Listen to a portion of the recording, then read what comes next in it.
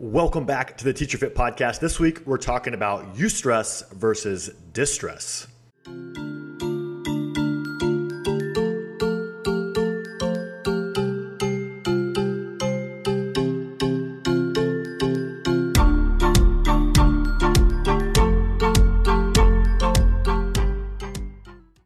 Welcome back to the show. It is so great to have everyone back another week. I apologize for the 1 week off.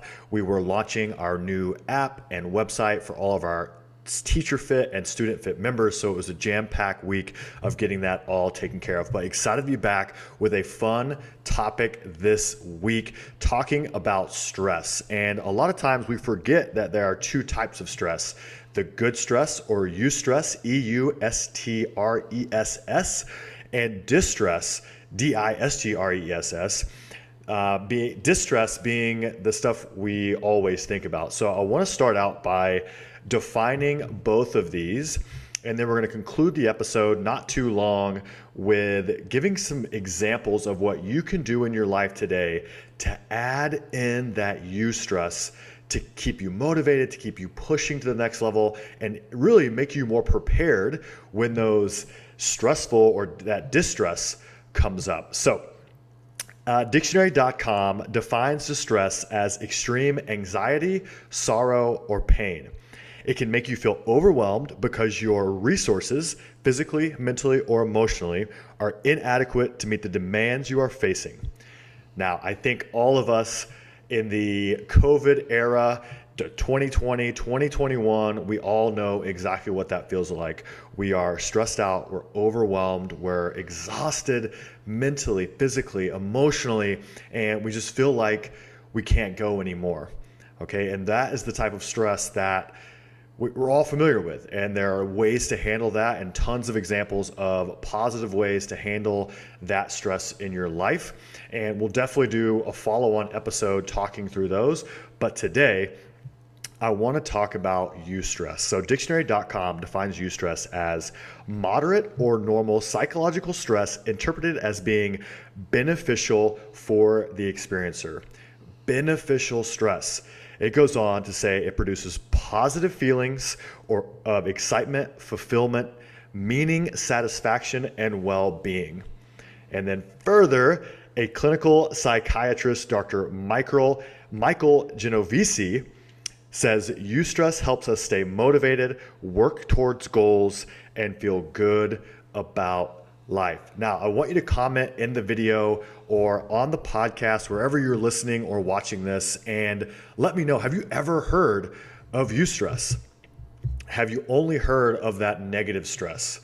You know, it's important that we know we have no control over the stresses that are in our life, whether that's family, work, personal, emotional, physical stressors. Those are things that all are going to happen to us. But what's important is that we control that eustress in our life. We control those challenges that we put ourselves in. We control the things we take on that allow us to push further and learn and get that fulfillment and that excitement and that challenge and achieve those goals. And if we're not doing that, we need to start to add those things in. They're going to make us not only feel better, but they're also going to help us prepare for those times when the other stress, the bad stress, comes in. So we're stronger, we're smarter, we're more well prepared in those situations. And hopefully over time, they become less and less stressful on us, our mind, our emotions, our body, so that we can continue to add more difficult, more challenging, more fulfilling eustress time and time again as we move on. So I want to finish up, and I know this is quick, with a question to you that you can ponder. You can hopefully journal on it if that's a daily practice for you, which I highly recommend. And then 4 ways I thought of that you can start to increase or put eustress in your life. So the question for you to ponder: are you creating and leveraging enough eustress in your life? Are you creating and leveraging enough eustress in your life? A follow-on question, part 2 for you educators, is how can you utilize and leverage eustress in your classrooms or in your schools with your subordinates or your students to allow them to create and manifest eustress. So are you using enough for yourself, and how can you use it and leverage it for your staff or your students? So 2 questions for you to journal on and think about this week. But 4 examples to finish. The first one, work. Can you take on a new project, a new task in support of your classroom, in support of your peers, in support of your larger education community that will cause you to move out of your comfort zone? It'll cause you to grow, to force you to learn new skills. What can you do in that realm that's going to put a little eustress on your body? But then once you do grow, once you do learn, once you do take that step to be better, it provides that positive feedback to you, that fulfillment, that achieving a challenge feeling that we've all felt before, that we can create for ourselves for taking that step and giving a little bit more. So that's number 1 with work. At home, with either your significant other or your family or whoever it may be, can you create a new routine or a new time in your schedule that requires you to communicate on a deeper level, to spend more time together, to get to know each other deeper, to have the hard conversations?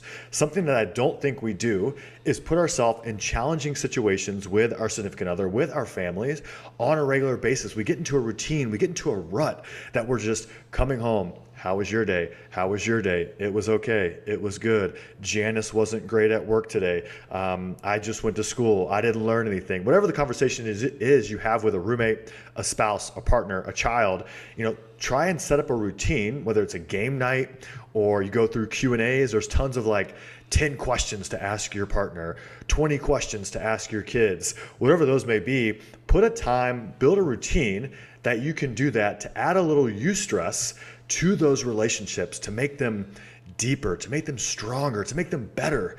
And then when things do happen, and they always happen at home in relationships, you're stronger, you're better, you're connected on a deeper level for those situations. So that's number 2. Number 3, the epitome in nature of eustress is lifting weights, doing strength building exercise, whether that's with your body weight, dumbbells, kettlebells, medicine balls, whatever it may be.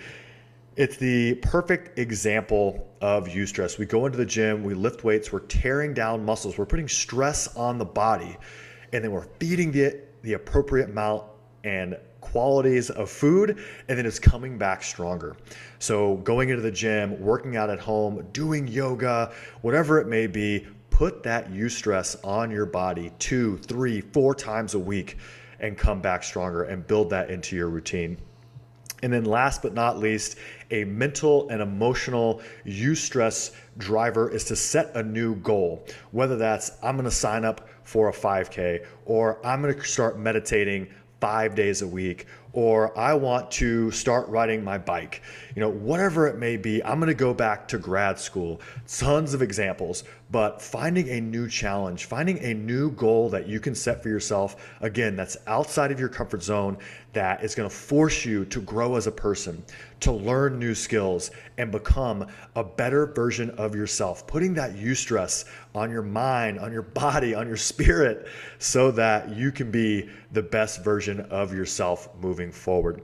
So those were 4 examples: taking on new projects, building routines to build a stronger relationship with your family, your loved ones, lifting weights, lifting your body, training, exercising, and then last but not least, setting a new goal that's outside of your comfort zone. All right, guys, that's the episode. I'm going to repeat our 2 questions. I really want you guys to comment, ask a friend these questions, tag me in your responses, shoot them to an email in me, nick@teacherfit.com, and I'd just love to hear your feedback. So question number 1, are you creating and leveraging enough eustress in your personal life, whether it's mentally, physically, or emotionally? And then you in your larger education environment, either with your staff as a school leader, a district leader, or with your students as an educator, are you leveraging eustress in the classroom or with your teams? All right, guys, I hope you enjoyed this podcast. Add that word to your vocabulary if you didn't already have it, which I know most of you already did. If you enjoyed this episode, please share it with a friend, comment, leave us a 5-star review wherever you listen to podcasts, wherever you watch, if you're watching the video, and I'll see you guys next week.